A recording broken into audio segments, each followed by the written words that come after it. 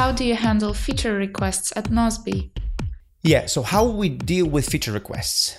As you can imagine, having around 400,000 users, we get lots of feature requests.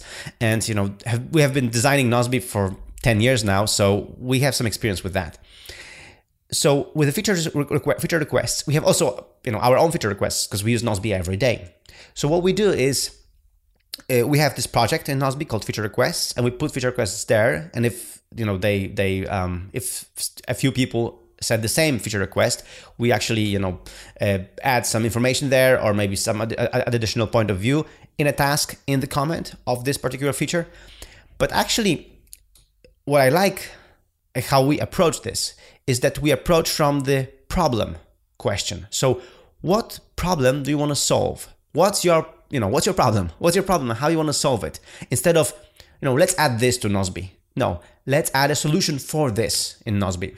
It's like this famous question of Henry Ford. Henry Ford famously said that if people asked him what they wanted, they would say a faster horse.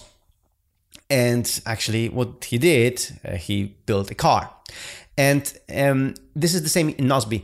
We approach the problem first. We want to attack the problem. So if people send us support requests, feature requests about some particular feature, we ask them, okay, I understand you want that, but actually what do you want to achieve with that? Can you describe me a situation where you needed that? So we want to know the context, the situation, the problem, and then we have to assess from, all the points of view, how to actually attack the problem, how to solve it, how to solve this particular problem. Like, for example, people say, Michael, I want SAP tasks in Nozbe. Why don't you support SAP tasks? And I'm like, yeah, I understand you want SAP tasks, but why do you want SAP tasks?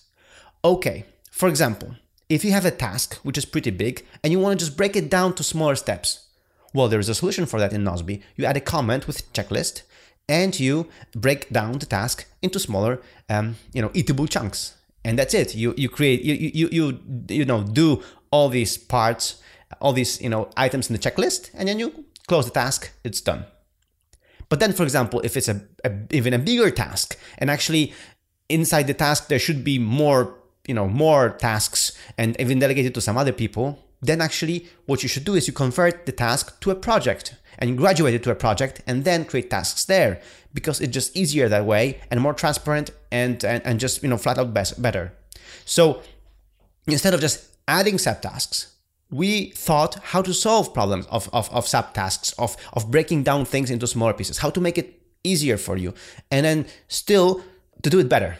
Like when we design Nozbe, we also want to design Nozbe in a way that we want to, teach you and ourselves good habits, and not just build Nozbe with every feature there is on the planet. So this is how we approach it. This is how we approach new feature requests. The best way for us to receive feature requests is to actually send us a story, send us a scenario. What is your problem? What is your situation? How you want to solve it?